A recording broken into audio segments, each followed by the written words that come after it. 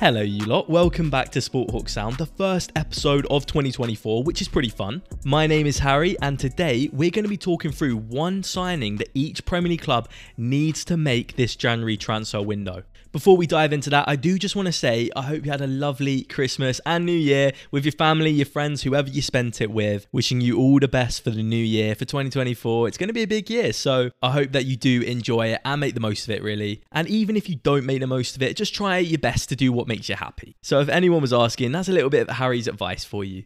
I think a lot of us are going to be hoping that our team does better this year than they did last year. If I'm being completely honest, I can probably think of quite a lot of fan groups on the top of my head that will be hoping that 2024 is better for them than 2023. And that includes mine.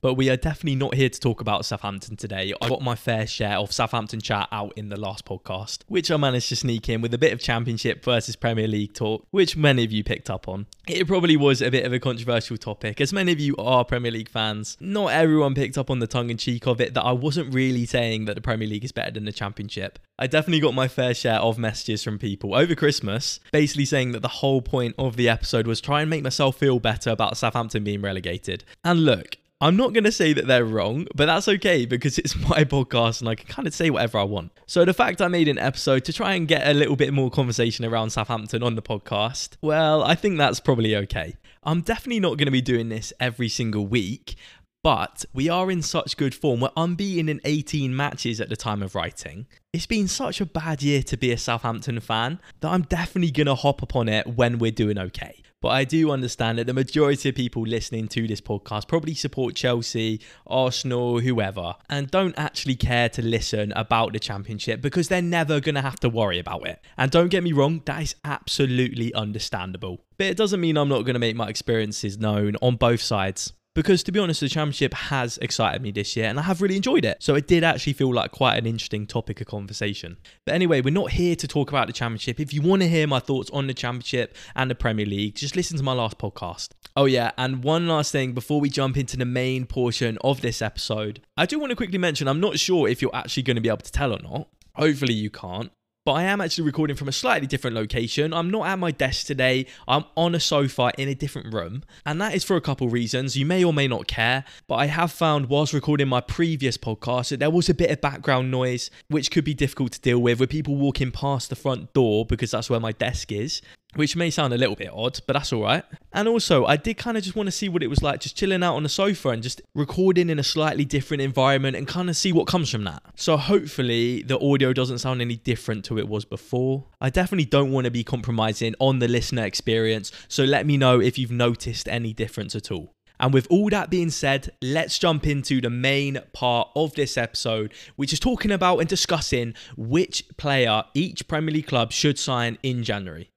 So for this breakdown, we're going to be looking at every single Premier League club and discussing which one player they need to sign going into the second half of the season. We're just going to be going in alphabetical order and we are going to try and be as realistic as possible because in January, it is harder to sign players. I'll probably mention this throughout the video 100 times, but everyone wants a striker in January. Most teams have decided that they need to score more goals. So probably in some cases, I am just going to look outside the box because I don't really just want to talk about strikers the whole episode. And also, signing a striker in January is even harder because of the cost. Clubs will demand a much higher fee halfway through the season than they might at the end of the season. And that's because they don't want to let their best striker leave. And think about it, they've only got 1 month to replace their star forward. So for example, if Chelsea did want to sign Victor Osimhen, as I've seen many reports stating, Napoli are going to charge an absolute fortune to take him off their hands. And we're going to take this into consideration throughout the show,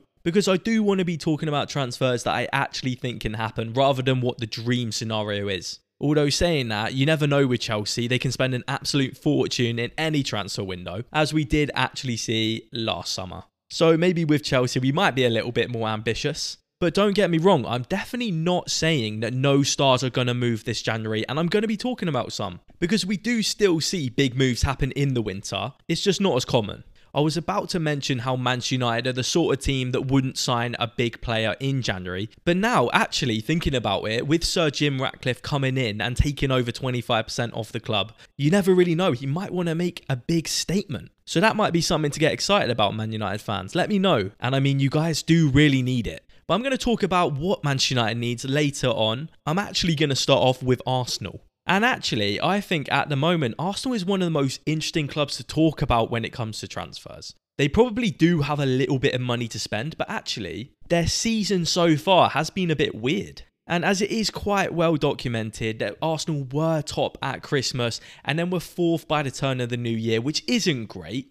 It's not really a good look, and rival fans are obviously going to jump on that and make the most of it. I've heard some people saying that they're bottlers. But realistically, Arsenal aren't that far behind the top of the table, and if they do turn around their form, it's not going to be a big moment in the season. But they have seemed to hit a bit of bad form over Christmas. Yes, they did actually get a decent result against Liverpool. At the time of that game, they were the two top teams in the league. And I think Liverpool are looking really, really strong. But since that game, there's been a 6-point swing. And the 2 games since that time have been 2 poor results. They lost at home 2-0 to West Ham and lost away 2-1 at Craven Cottage. Yes, West Ham are a very good team at the moment. They're very effective, and I'm going to get onto them later on. But Fulham have been really up and down, and every single Arsenal fan will be expecting to have won that game. And to put it in a bit of perspective, to only score 1 goal against West Ham and Fulham collectively. And yes, I have just said that West Ham are doing very well this season, but their defence hasn't been that great. They were also playing at the Emirates, and personally, I think that Arsenal should be scoring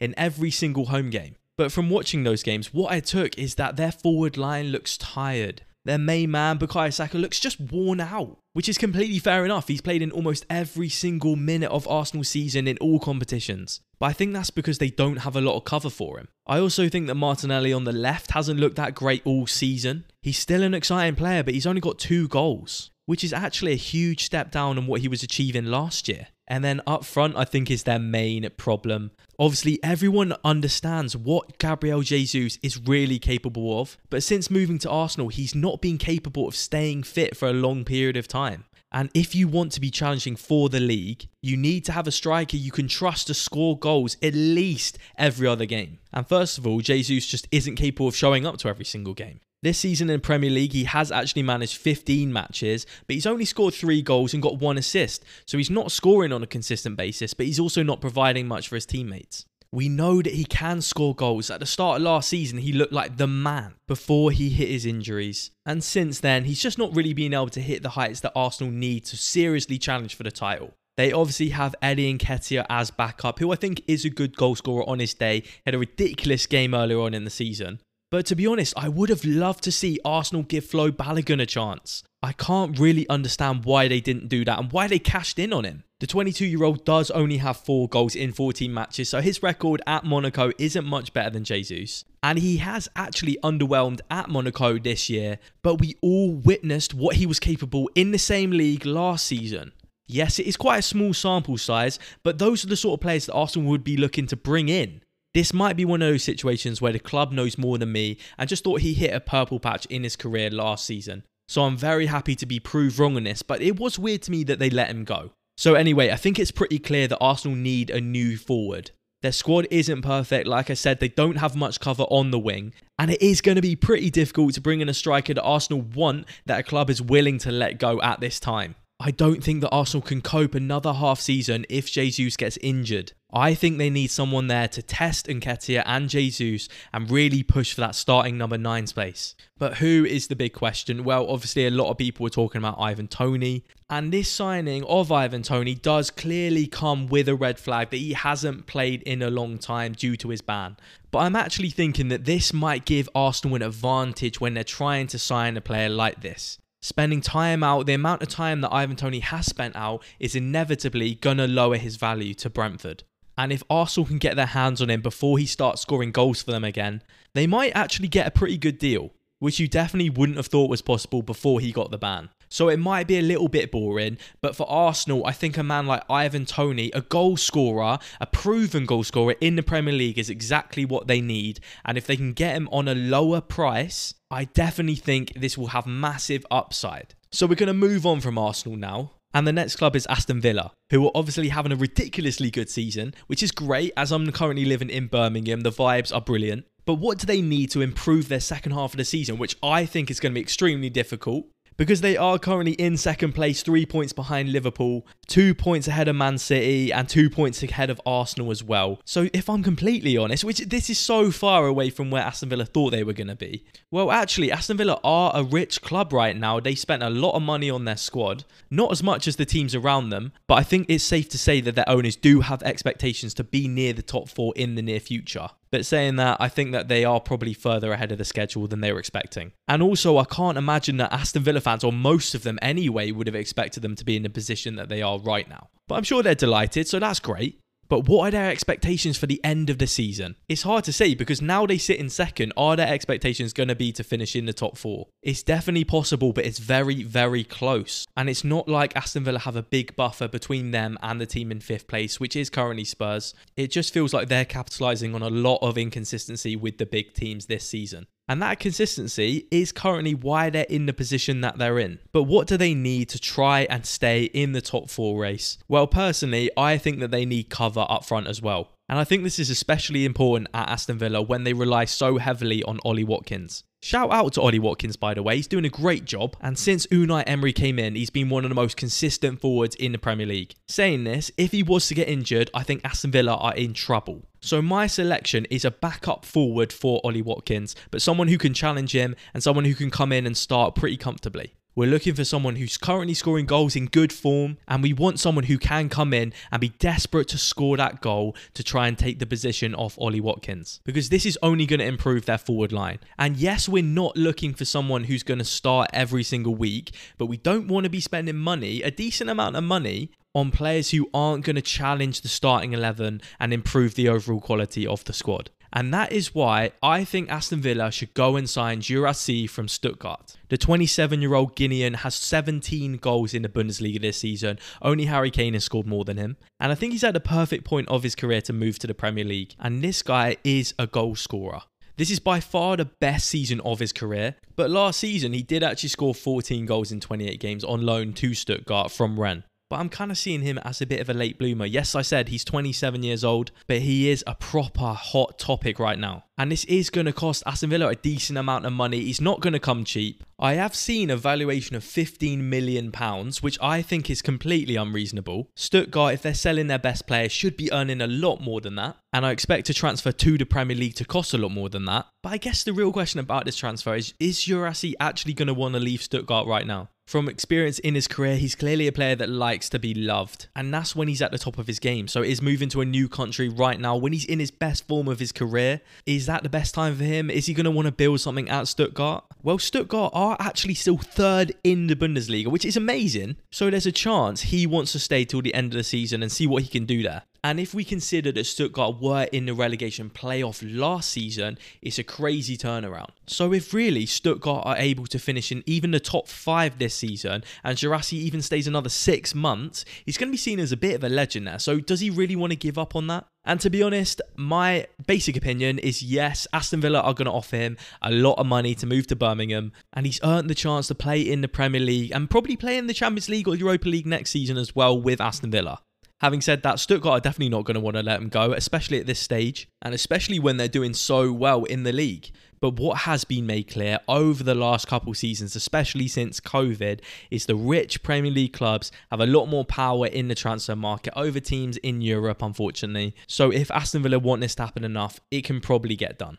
So the next team on the list is Bournemouth. And that is an interesting one because Bournemouth did start the season pretty poorly, but recently they have been playing out of their skin. Let me just read you a couple of their results since the 11th of November. We have a 2-0 win against Newcastle, 3-1 against Sheffield United, a draw against Aston Villa, who, let me remind you, are 2nd, a 2-0 win away at Crystal Palace, a 3-0 win against Manchester United at Old Trafford, a crazy 3-2 win against Nottingham Forest, again another away game that they won. To be fair, in that game I felt Nottingham Forest were a little bit unlucky, especially when they got the red card. But then they followed that up with another 3-0 win against Fulham. On New Year's Eve, they did lose 3-1 to Spurs, but I think that run of form really shows how far Bournemouth have come. So, I can imagine that Iraola is pretty happy with his squad at the moment, considering how well they're playing. but I'm sure if you offer any manager an upgrade to their squad, they will bite your hand off, regardless of their form. Dominic Solanke's obviously having a great time of it right now, but I do think they need cover up front. It looks like Kiefer Moore might be off to Leeds, so they're most likely going to need a backup striker. But I don't think that's the most important position at Bournemouth, purely because if they can keep Dom Solanke fit, there's no one else going to be getting in there. So the way I'm viewing this is that they're more likely to improve their starting 11 if they bring in a fullback.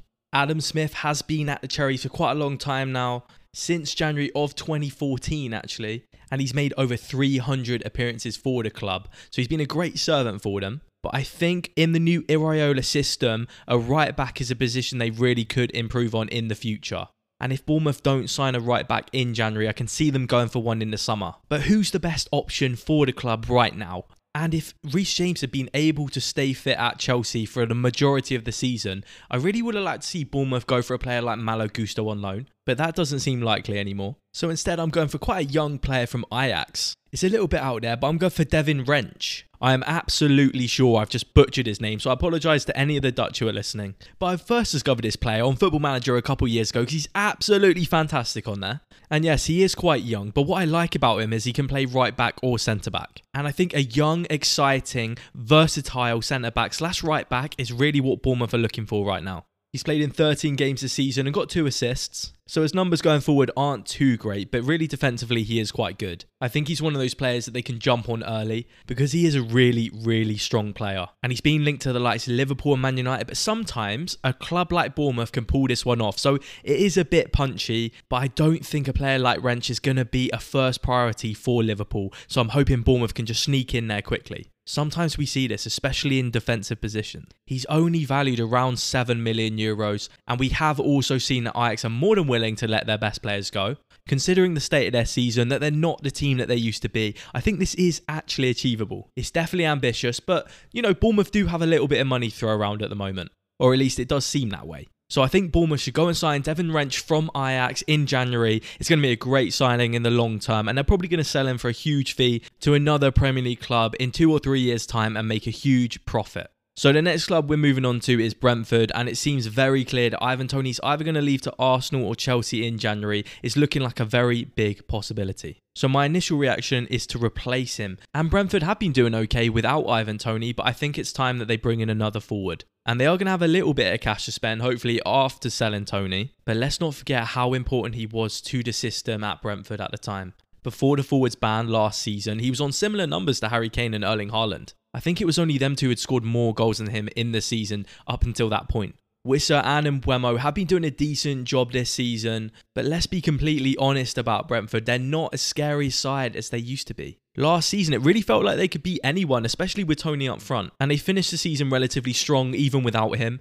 but it seems like they're kind of tailing off now. In recent weeks, the club have been linked with the Celtic striker Kyogo Furuhashi, and he does have 8 goals in 22 games in the Scottish League. But these numbers definitely don't scream out a player who can come in and improve, because they're not going to be signing a player that's going to be as good as Toney, but they at least want someone who can come in and maybe become that good in the future. But I don't think a 27-year-old playing for Celtic right now is probably going to be that guy. I may be wrong on that, but that's just how I see it right now. So they may have to target a more promising young player with less games and goals under their belt, but perhaps someone with a higher ceiling. So for that reason, I'm going for another punchy player, a 20-year-old striker named Benjamin Sesko, currently plays for RB Leipzig. He's not been at the club that long. He recently moved from Salzburg. But the reason I think this is possible, this may have to be a loan signing because I can't see this coming cheap. But the reason I see this as being possible is because he's not getting much game time at Leipzig right now. He's only played 13 matches. He's got 3 goals in that time. But when I say he's played 13 matches, most of those have been as a substitute. He's actually only played 346 minutes for Leipzig. And this primarily is because they brought in Lois Openda from Lens this summer as well. And he has 11 goals and 4 assists. So unless he gets injured, which might be the reason that Sesko isn't going to leave Leipzig because they need that backup. But I actually don't think that Leipzig are going to be that against Sesko going out on loan. And I can see a signing like this working so well, even if it's just for 6 months. Because he's strong, he's big, he's quick. He's exactly what Brentford need up front. He's a different threat to what they've got up there already. If you briefly look at Sesko's numbers, they don't look great.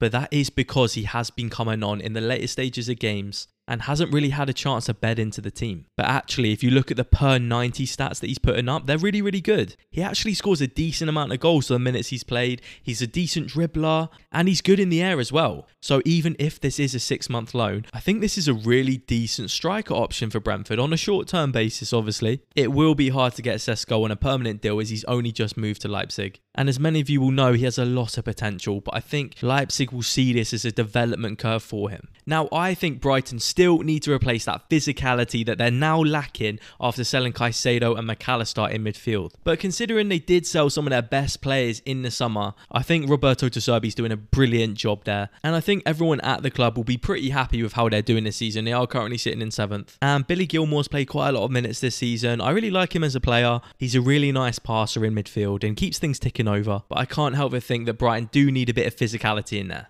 Although this isn't a position I'm going to be strengthening at Brighton, I'm going to be bringing in a fullback. And if I'm honest, once I took a look at this guy, I thought he's the most Brighton signing I've ever seen. He goes by the name of Valentin Barco. He plays for Boca Juniors and he can play as a left back, a midfielder, a left winger. He's very, very versatile and he's a very exciting player. He's wanted by a lot of European clubs. But I can just see Brighton pulling off this signing and making him into an absolute star. He's a very strong dribbler. He's really good going forwards. He also does complete 78.9% of his tackles. And he does also complete 7.8 duels a game.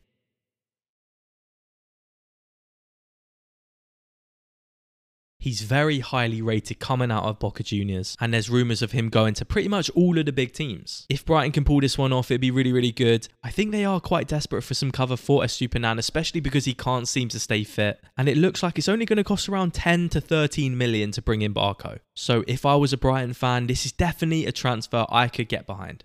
Now, I've been so disappointed by Burnley this season. I was really hoping that they were going to be pushing on into mid-table at the start of the season, and that really hasn't happened. So it looks like their squad really does need some revamping over January. I don't know how possible this is going to be. I'm not really sure how much money they've got to spend. So this is quite a difficult one just to pick one position. I think they definitely need a left-back though. So it does seem like this is quite an in-demand position, and Charlie Taylor has played a lot of games for Burnley, but he has put up some quite poor performances, especially against Aston Villa. So if I'm being completely honest, I'm struggling a little bit with Burnley to try and determine who can come in and improve their season. That's why at the moment my best option who can get the fans excited is Lewis Hall on loan from Newcastle. And he doesn't really look like he's in within a shout at Newcastle, even though he's only just been brought in from Chelsea. And it looks like he's the sort of player that does need to go out to another Premier League club, maybe one that's slightly lower down the table, before he's going to come in at Newcastle and really challenge for a starting spot. It's not like Eddie Howe's not been giving chances to young players. Lewis Miley and Tino Livramento have both played a decent amount of football now, but Lewis Hall really isn't getting that chance, and he is still a talented player, so I think Burnley can get behind this one. It's not going to cost him a lot of money. He's only going to come in on loan, but at the moment it's the best option I can think of. Other than that, you've got Ryan Bertrand, who's currently without a club, and I'm sorry to any Burnley fans out there, I just don't know how much money you're going to have to spend. One other signing I really like Burnley to make is to bring Nathan Tella back on loan.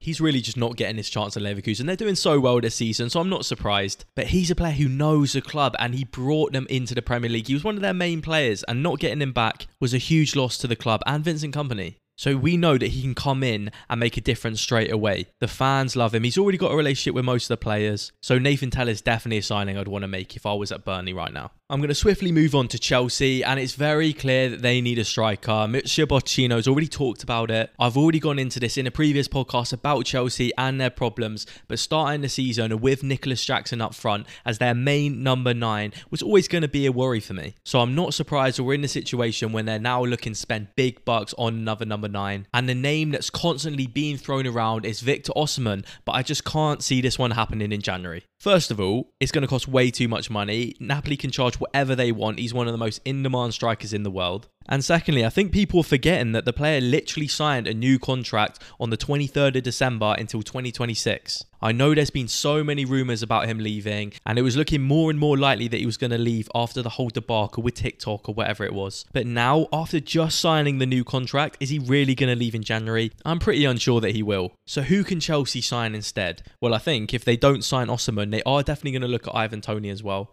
But in this made-up scenario, he's already gone to Arsenal from Brentford, so Ivan Toney is definitely off the cards. So therefore, I don't think that Chelsea are going to be able to sign the player that they really need to. They don't have a problem creating chances, and Cole Palmer luckily has started scoring some goals for them. But the number 9 that they really, really need that's going to guarantee success is going to come with a huge fee. And we know that Chelsea have that kind of money, so it could happen. Victor Osimhen could be on his way to Chelsea right now, and I just don't realise it. And I'm immediately going to look like a bit of an idiot. But in my opinion, this isn't happening. Not right now anyway, especially where Chelsea are in the league. And I'm not going to pretend like I know who the right guy for Chelsea is right now, who's achievable. I do think that Victor Osimhen would be an amazing signing. I just don't think it's realistic. Players like Ollie Watkins have also been linked, but he's definitely not going to leave Aston Villa, who currently sits second in the league. He's their best player. He's their number 1 guy. I highly doubt he's going to go to Chelsea in January. So to be honest, I'm completely stuck on this. I think they need a striker, I just don't know who. And if Chelsea are going to go for Victor Osimhen and they're not going to get him until the summer, I don't then think Chelsea should go and spend another 45, 50 million on a striker just for the time in between, just for the next 6 months. I highly doubt this will achieve them anything. I don't think they're going to win any cups. I don't think they're going to win the league. So this one might be a bit controversial, but I'm actually going for Santiago Jimenez. The Feyenoord striker, he's only 22 years old. And yes, I get it. He's probably not the striker that most Chelsea fans would hope I would be talking about. I think this one is way more realistic. And he also could be a great option in the long term. He is 22 years old, but he's got a proven track record of scoring goals. He's played 16 matches this season, but he's got 18 goals and 4 assists. That's a ridiculous record. And I am aware that players coming from the Eredivisie don't always translate into great players in the Premier League, but his numbers are ridiculous. And I think this is more of a clever signing that Chelsea can make, rather than always going for the main guy in the headlines. And I know I'm also contradicting myself. He's not going to come at a cheap fee. He's valued around 40 million euros. And he is exactly that. He's young, he's promising, and he ranks in the top 1% for goals, expected goals, non-penalty XG, and shots. He's also in the top 6% for shots on target. And he's actually only scored 1 penalty this season as well. So he's scoring goals from open play. Because if he was to come to Chelsea, he's most likely not going to be taking the penalties. They also need someone who's good on the ball, and he can do that too. He's got 4 assists this season, which is pretty good for a striker. He completes a decent amount of dribbles. He gets fouled quite a lot, wins quite a few penalties. And he also works pretty hard in defence as well. So yes, this might not be the striker like Osimhen that Chelsea are hoping for. But Jimenez is a really, really exciting player. And Chelsea should try and snap him up before another club does. The only problem with this transfer, like I said, is if they do want to bring in Osimhen in the summer, they would have spent a decent amount on Jimenez, and he doesn't really play another position. It's not like he can stick out on the wing. So that's definitely something to think about. But I do think this is more realistic than Osimhen. But I may be proved wrong. Anyway, now I'm going to move on to Crystal Palace, who need a forward. And I'm just going to go straight into it. I think they need someone who can play up front or on the wing. And that is why I'm going for 29-year-old Ricardo Horta from Braga. This season in Portugal, he has 13 matches, 7 goals and 2 assists. He's been at Braga for a little while now, since 2016. And he also actually has 4 goals in 12 games for Portugal, which is pretty good. His versatility would be vital for Crystal Palace. And yes, this is a punchy signing, but I'm hoping Crystal Palace can do it. Hopefully they can tempt him with some big wages over in London, because this would make a huge difference for Roy Hodgson's side going forwards. I do often feel like Crystal Palace is just missing a spark. They are pretty solid defensively, but going forwards, they just seem to lack it sometimes. Horta isn't a guarantee. He's not played in the Premier League before, but he is still a very good player and will come in and expect to start on the left or up front. He can play in attacking midfield as well, so I am pretty happy with this one. Okay, I'm going to move on to Everton. This one is pretty obvious. I think they need a right back. Seamus Coleman has been a brilliant player for them, but he's kind of past it. Again, he's another one who's not going to stay fit. Patterson has been their predominant starting right back, and he's a good player. He's quite young as well, but overall, I really think this is a position that they can improve on. We all know the financial situation of Everton at the moment. They don't have a lot of money to spend on transfers, or it doesn't seem that way. That's why I am bringing in Aaron Wan-Bissaka on loan. This just feels right. He feels like a dice player. We know from his time at Manchester United that Aaron Wan-Bissaka is just not a good offensive fullback. But for an Everton team that don't need him to have that kind of output, this seems great. And to be honest, I'm surprised this link hasn't been made more. When you look at the stats, he doesn't shine that brightly, but he's playing for a weird Man United team. He's not playing that often as well. I think consistency at Everton will do him some good. I highly doubt he's ever going to turn into the player that Manchester United need him to be. But for a club like Everton, who are in the position they're in now, after their points deduction, someone like Wan-Bissaka, who we know can play every single game and do a decent job for them, is really a solid shout, and it's not going to cost them loads of money. This one just seems to make a lot of sense to me. It's good for both parties, and it feels like the right next destination for Aaron Wan-Bissaka. I can even see him moving on a permanent in the summer afterwards if the loan deal goes well. But yeah, this just makes perfect sense. Fulham have been really weird this season. They've had some really bad games, but they've also won quite a few good games. They've had a couple 5-0 wins. They recently beat Arsenal as well. So to be honest, I don't really know where I stand with them. At the moment, all you can really say is they're pretty comfortable in mid-table.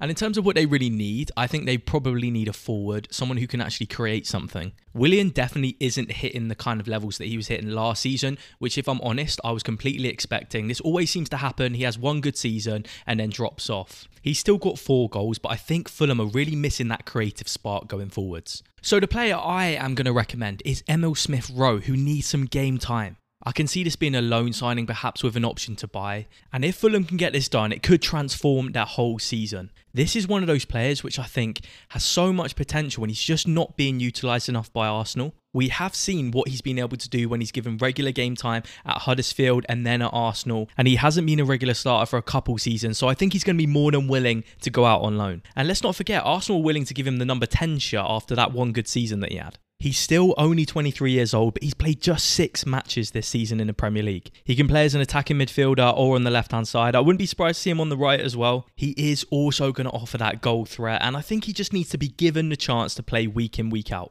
His stock has dropped quite a bit as he just hasn't been playing regularly. I want to see him move to another Premier League team and show us what he can do. I think Fulham will be good for him. I think this is a good opportunity for the player and for the club. Right, we're going to keep this moving, and the next club on the list is Liverpool. So for Liverpool, I've identified a need a centre defensive midfield and centre back. It was pretty clear that a CDM was what Liverpool needed, but Matip's injury does leave some concerns at centre back as well. But assuming I can only recommend one transfer for Liverpool in January, we are going to focus on that CDM position. And of course, they did bring in Endo in the summer, but I just don't think he's of quality that Liverpool need in the long term. He is just a stopgap, really. He's about 30 years old. I think they need someone younger and more mobile who can come in and sit there, play every single match like Fabinho did a couple seasons ago as that third defender that Liverpool used to have. The classic Jurgen Klopp system relied on the CDM playing as mainly a defender most of the time and the 2 wing backs pushing forwards.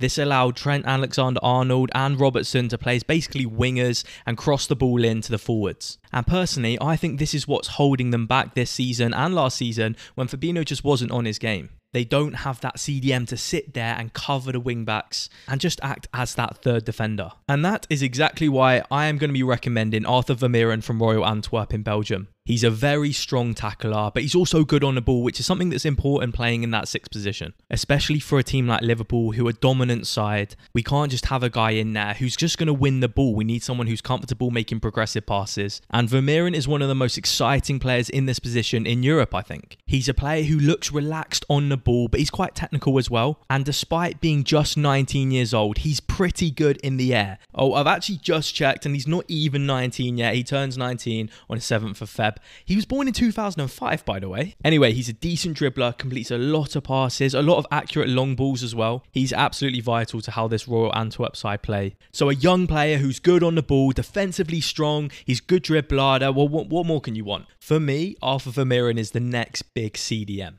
And I think a lot of big clubs are going to be after him. I can see Man United making a bid for him soon. So Liverpool really need to wrap something like this up because we don't want another Lavia situation like we had in the summer. Okay, now Luton. I think this is a pretty obvious one. Tom Lockyer has obviously been ruled out for a little while. We don't know when he is going to be back or if at all. So we wish him all the best in his recovery. Hopefully it's speedy. But obviously, Tom Lockyer is their captain, and I think they're going to be missing a strong defensive leader. I am highly doubting, though, that they're going to have a lot of money to spend in this position. And I saw this recommendation in another podcast or YouTube video. I can't remember exactly who it was, so I'm really sorry about that. But it was Eric Dyer. Now, Eric Dyer isn't the perfect player, but he's got a lot of experience, and he's not wanted at Spurs, so I think they could be able to get this one for quite a small fee. He's only played 199 minutes this season, but that definitely doesn't mean he can't do a job for a team like Luton. I do think that Eric Dyer might be more well suited to a team like Luton, who are going to sit back in a lot more games and he's not having to play as expansive. But I don't think this means he's a bad player. I think a team like Luton could really make the most of him and get the best of what ability he does have, which is just being a physical defender. Let's not forget he is an England international. He's played multiple games for England and he also has a lot of Premier League experience, which the Luton squad is definitely lacking. So this one seems like a pretty obvious one to me, as his contract does expire at the end of the season. So I wouldn't be surprised if Spurs were going to let him go. Now, Manchester City, what do they really need? First of all, I don't really like the signings that they made in the summer. I don't really rate Kovacic. I don't really rate Neves as Manchester City players. They're both very capable midfielders, but do I think they're of the quality of the players that left, like Gundogan? Oh, I don't think so. I don't think it's really possible to sign a player of that quality. Gundogan was one of the best midfielders in the world last year, but it's not really like they spent insignificant fees on Neves and on Kovacic. But due to this, I don't really think that their squad is as strong in midfield as it used to be, but they're going to have to make it work. And if anyone can do it, well, it's definitely Pep Guardiola, isn't it? And yes, I've seen a lot of rumours about Kimmich coming in from Bayern Munich. That's just not going to happen in January. It's also going to cost them a hell of a lot of money. There's also players like Zaire Emery from PSG, but I don't think they're going to be willing to let him go. So I haven't actually gone for a midfielder. I think they're missing a goal-scoring forward. Over the last couple of seasons, they've sold Sterling, they've sold Sané, and they've sold Mahrez. And now I think they are missing someone who can come in and score goals at the back post. And Marlon has slowly become that guy that we were hoping he was going to be. He came into Borussia Dortmund with high expectations, didn't really deliver in the first couple seasons, but now he's starting to kick off. But he has also stated that he wants to leave Borussia Dortmund, so I think this might be something that can get done. I wouldn't say this is the perfect deal for Man City, but he offers them something different going forwards, and it's something that is realistic in January. He's been predominantly playing off the right-hand side, so it'd be a good replacement for Mahrez, who obviously left in the summer. But he can play as a left winger or as a striker as well, so again, cover for Haaland if he was to get injured again. He takes a lot of shots, and I can see Pep Guardiola really getting the most out of him on the right-hand side. Marlon is only 24 years old still. It feels like he's been around for a really long time. So he's still got time to grow, and I can see this happening and doing very, very well at Man City. He's probably not the exact style of player that Manchester City will be hoping for, and when I say that, I mean the fans. But he's a different kind of winger to one they have already. And it's one that's possible. Like I said, he said he wants to leave Borussia Dortmund, so it's definitely possible to happen this January. Now, Manchester United, I don't even know where to start. I think they need a centre-back, a CDM, and definitely a right winger. They probably need another striker as well. Now, I was tossing up who to bring in, who to save for this one, because I just had so many different options. And I've decided to go for the right wing position. I think they're weak at centre-back, but they do at least have options there. A CDM, they do have options at least. But on the right-hand side, it looks like Jadon Sancho's going to be leaving very soon. He might be going back on loan to Borussia Dortmund. And Antony just has been so poor. He looks, I don't know, every time I watch him play, he just doesn't look good enough to be playing in the league. I was very much in favour of giving him as much time as possible. I'm not a Manchester United fan, but just as a fan of football, I wanted to see what he could do when he's given more time to play. But he actually gets played quite a lot. He's often in the starting 11. He just doesn't have the output. But it's not just that. He looks so one-dimensional and he doesn't create a lot either. It feels relatively similar to the kind of Mudryk deal at Chelsea, where he just hasn't been producing what he's expected. But at least Mudryk sometimes looks like a threat in games where you can't say that for Antony. He looks slow. He looks like he's always going to do the same thing when he's on the ball, and he always wants to cut in on his left-hand side and then whip it into the far post, which never seems to go in. And I think if they can sign a player in this position, it could transform their attack. We could start to see more out of Rashford again,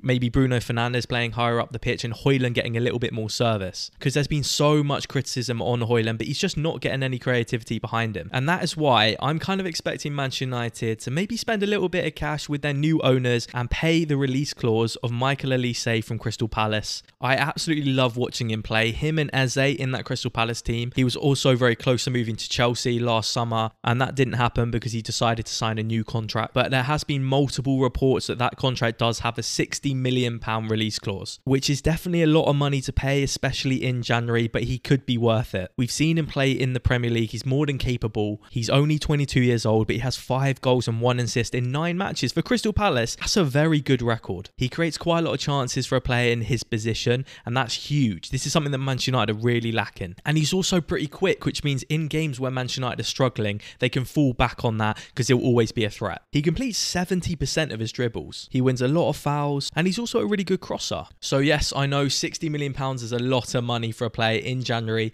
but I think Olise is probably the right guy. It's similar sort of money you'd be playing for Bakayoko from PSV, and in my opinion, Olise is actually more an interesting prospect. So I am going to go with Olise say. They're going to pay his release clause. And yes, he might not transform the attack in the next 6 months, but over the next 2 years, I can see Elise really getting the fans excited and turning into a potential superstar at Old Trafford. Okay, so now Newcastle. Newcastle feel like they've had more injuries than any other team in Europe at this point. So you could definitely argue that they need players in most positions. They're having to play a lot of young players. Tino Livramento's getting quite a lot of time. Lewis Miley. Both of them have been really impressive. And I still think Eddie Howe's doing a good job. They're not going to be as good this season as they were last season. But in the long run, I think Eddie Howe needs to stay there. I've heard some people call for his head. And I mean, come on, man. You're doing better than you've ever done in the Premier League. Just enjoy the process. To be fair, I think most of those people aren't Newcastle United fans. I think most of the Toon are probably pretty happy with how they're doing, regardless of their season being not quite as good as last year. But anyway, obviously I think we need a Tonali replacement. That's pretty obvious. After his ban, it's left a bit of a hole in there. I think they could be getting Calvin Phillips on loan from Manchester City. And if he's able to stay fit, this would be really good.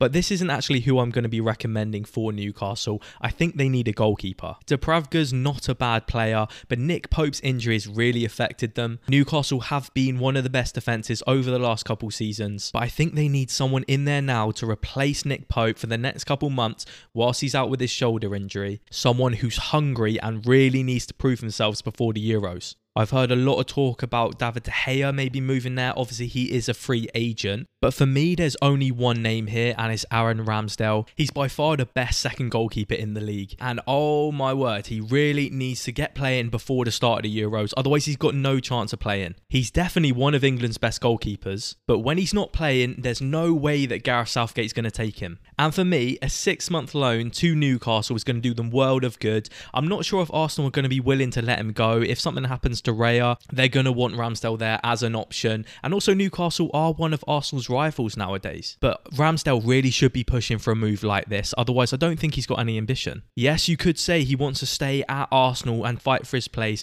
but it's pretty clear that Arteta doesn't fancy him. And in my opinion, you need to go and play games. Go and prove yourself. You're not proving anything sat on the bench. He's great cover. We've seen what he can do. He was very good last year for Arsenal. I don't think he's the perfect keeper. It does worry me slightly that it doesn't seem like he can keep focus for 90 minutes. And for a goalkeeper to have the right mentality, I think that's more important in that position than any other on the pitch. Because as we've seen on numerous occasions, you need the goalkeeper to be level-headed, and even if you make a mistake, not to lose focus. It does feel a bit like Aaron Ramsdale loses focus in games. But other than that, I can't really see Newcastle replacing Pope with a better goalkeeper than Ramsdale. Now, moving on to Sheffield United, they're another team that need a forward. They're currently bottom of the Premier League and they've only scored 15 goals, conceding 49. Their goal difference at the moment is minus 34, which is 13 worse than any other team, the next team being Burnley on minus 21. The most likely way that Sheffield United are going to turn this season around is by bringing in someone who's going to add a spark and maybe give them a chance to win a couple more games. And by that, I mean if they can get someone to score, they might get lucky. They might still be conceding a lot of goals. Chris Wilder's obviously come in and seemed to do a decent job so far, but they really are lacking going forwards. And don't get me wrong, this is not an easy fix. I don't think there's many ideal situations out there where Sheffield United buy a striker who's going to score them 10 goals in the second half of the season. But they are being heavily linked with Ben Brereton Diaz from Villarreal on loan. And I don't mind this, he did a very good job at Blackburn, but at Villarreal he's been really disappointing. I don't think he's even scored a goal this season. However, his performances could improve whilst playing in the Premier League. He's still only 24 years old. And to be fair, at Villarreal, yes, he hasn't scored a goal or got an assist, but he's only started 2 games and he's only managed to play 261 minutes. When Ben Brereton Diaz played at Blackburn Rovers, he scored 47 goals in 161 games. And to be fair, I absolutely love the story about when he added Diaz to the end of his name and he started scoring more goals. This was when he committed himself to the Chilean national team. But his time at Villarreal, which he earned by his good performances at Blackburn, he just hasn't really played that well since. But regardless, fingers crossed for Sheffield United, he's able to replicate some of that Blackburn form. And if he is, this could give them a little bit more of an edge in games and perhaps increase their chances of staying up slightly. Okay, now Tottenham. Tottenham have had a very weird season. They've been really, really good. Obviously, they were well documented to be the top of the league for a little while. Ange Postecoglou plays exciting football. I think the fans can really get behind it, but they're definitely lacking at centre-back. With Romero and Van der Ven both out, they've really struggled defensively. And their backups just really haven't done it for them. In their previous game, they were playing Emerson and Ben Davies at centre-back. Obviously, neither of those guys are natural centre-backs, which is really worrying when you have to play 4 full-backs in your back four. Bit of a tongue twister there. But anyway, it's pretty clear for me that they need a centre-back, and they need one pretty quickly. So my recommendation for Spurs comes from a suggestion from my boy Mason Tyler-Smith. So shout out to you, mate. And he suggested Jean-Claire Todibo from Nice. Now, Nice are a very interesting prospect. They've only conceded 9 goals in the league this season. They're one of the best defences in Europe. And their kind of mismatched defence has kind of come out of nowhere. They currently sit second in the league. And yeah, they've only conceded 9 goals. Yes, they've only scored 19, but that's not what we're really focusing on right now. And Jean-Claire Todibo is really the jewel of the crown in their defence. He sits next to Dante, who's now 40 years old. He's playing extremely well for a 40-year-old. He also looks in ridiculous shape, but that is kind of besides the point. Todibo's had an interesting career so far. He started at Toulouse, then moved into Barcelona, of course, but then he was sent out on loan to various clubs like Schalke, Benfica, and then to Nice. But since moving to Nice on a permanent deal in July 2021, he's played 100 games. He's only scored 1 goal, but he has more or less been an ever-present in their defence. He's about 6'2", and it's quite a physical presence. He completes a lot of dribbles and a lot of accurate long balls, which will be great in this Ange Postecoglou system. He's able to make progressive passes up the pitch. He's not actually super strong in the air, which is a slight worry. So at 24 years old, he's a good age profile, and he's going to be able to challenge the 2 guys that they have there now, and probably aim to be in a starting spot within the next couple seasons. Especially if Romero keeps up his form of getting red cards. Obviously, Romero is the most red carded player in the league in the last couple seasons. So I mean, you would suggest that even if Todibo comes in and he's not an automatic starter for Tottenham, he's probably still going to get plenty of opportunities to play. He's definitely a guy that's not going to be transformative straight away. At least I wouldn't expect him to be. But I think in the long term, this could be a really good signing. Nice aren't necessarily going to want to let Todibo go at this point, as they are second in the league. And he is definitely one of their most important players. But I think you would be hoping as a Tottenham fan that they can draw his attention from France and increase his wages substantially. I think he's almost exactly what Spurs are looking for right now. It's probably going to be quite a difficult one to get done, but if they can, I think it will offer great value. Now, we only have 2 clubs left. That's West Ham and Wolves. So we're going to start with West Ham. Looking at it, this is definitely going to be one of my longer episodes, so let me know what you think about it. But as for West Ham, I think it's pretty obvious that they need a striker. Mikel Antonio's been a great servant for them, but he's just not producing consistently anymore. Jarrod Bowen's been playing very well up there. He's one of their most consistent players and one of their best players over the last couple years. I think shout out to David Moyes as well. He gets a lot of hate for the style of play that West Ham are doing, but they currently sit 6th in the league. They won the Conference League last year, and don't forget, they had to sell their best player to Arsenal.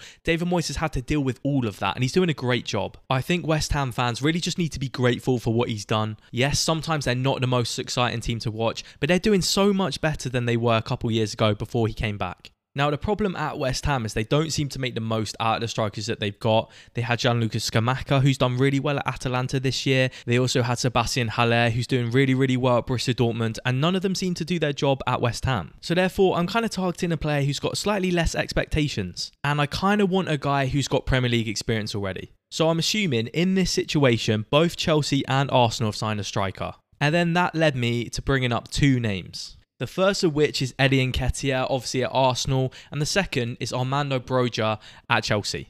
Now, I couldn't really decide between them. I think both of them would be good options in their own right. Eddie Nketiah has shown us what he can do at Arsenal when he's given a chance, but he's not a particularly consistent player. We know that he is capable of being a good goal scorer, but if Arsenal are to bring in another forward, I think Nketiah is going to completely lose his chance. And a move for him to West Ham seems like a good step. From what he's been able to show us in the Premier League so far, I think West Ham probably is the right level for him. I'm definitely not saying that he's not going to improve in the future, but I think West Ham is probably the right place for him to try. I can almost actually see him in the West Ham colours already. Whether it's a loan deal or a permanent, Eddie Nketiah could be the main man at West Ham. The thing is with Nketiah, he is now 24 years old. I think a lot of people still think that he's in his early 20s, but now he's getting to the mid-20s. I think he really needs to go out and prove himself. When he's been given his chance this season, his finishing has been a bit off. He scored 5 goals, but he's just not been able to nail down his place in the starting lineup week in, week out. And then my other option for West Ham is Armando Broja, as I previously mentioned. This is another guy who's shown great potential in the Premier League when he has been given the chance. He's physical, he's strong, he's quick. And when he was trusted with the number 9 position at Southampton, he really was one of their star players. The one thing with Armando Broja is he hasn't proven himself as a consistent goal scorer, and he definitely hasn't proven that he can stay fit for a long period of time. That's why I am leaning towards Nketiah on this one, but Armando Broja would probably be a good option, and I can see it working out well for him at West Ham. And then we're finally going to finish with Wolves. Now, Wolves had a pretty poor start to the season, but they've really picked up and gained some really good points, especially in December. At times this season, I felt really sorry for them. Out of all the Premier League clubs, it feels like a lot of decisions go against them. But over their last 3 games, they've beaten Chelsea 2-1 on Christmas Eve, Brentford 4-1, and then Everton 3-0. But they've actually started to show some good form going forwards, which is the first time we've been able to say this about Wolves in a long time. Hwang Hee-chan has actually got 10 goals and 3 assists this season, which is by far his best ever return. We've also seen some really decent things from Neto this season after quite a poor 22-23, and I'm kind of assuming that he's going to leave in the near future, and therefore I think Wolves are going to need to replace him. One guy that I really like, who's probably within their budget, is Norwich City's Jonathan Rowe. Whilst Norwich have been a bit hot and cold this season, this guy has been one of the most exciting players in the Championship. And this would be kind of a sneaky, smart signing. He's not going to be expected to come in and make an instant difference. But I think this is a great chance for Wolves to get ahead on someone who's exciting, he's young, and he's also in really good form. He scored 10 goals this season in 24 matches, and in a lot of metrics, he looks very, very good. I just want to highlight how good he is defensively as well, which is going to be important for a team like Wolves. He completes 52% of his duels, he's made 16 blocks this season, he's very rarely dribble past as well, for a winger that is. He wins about 2.5 fouls per game, but then also going forwards, he is quite a threat, he takes a lot of shots. Like I said, he's been in good goal scoring form this season. So all this is quite promising for a player who's just 20 years old. He has also been linked to teams like Spurs, but I personally think that a mid-table club like Wolves is a better next step for him. But by the way, he scored some absolute stunners this season. Have a look on YouTube. He can play on the left, right. He's even played in defensive midfield at times. So I think Jonathan Rowe to Wolves is a great way to end this podcast. And let me know what you think. Have I made the right calls? Have I made the wrong ones? Would you be happy with the signing I recommended for your team? Remember, I am trying to recommend signings that are realistic for the January transfer window. But regardless of all that, if you did enjoy this episode, make sure you leave us a 5-star review on Spotify and Apple Podcasts, and follow Sporthawk Sound if you're not already. Thank you so much for listening, and I'll be back very soon with another episode of Sporthawk Sound.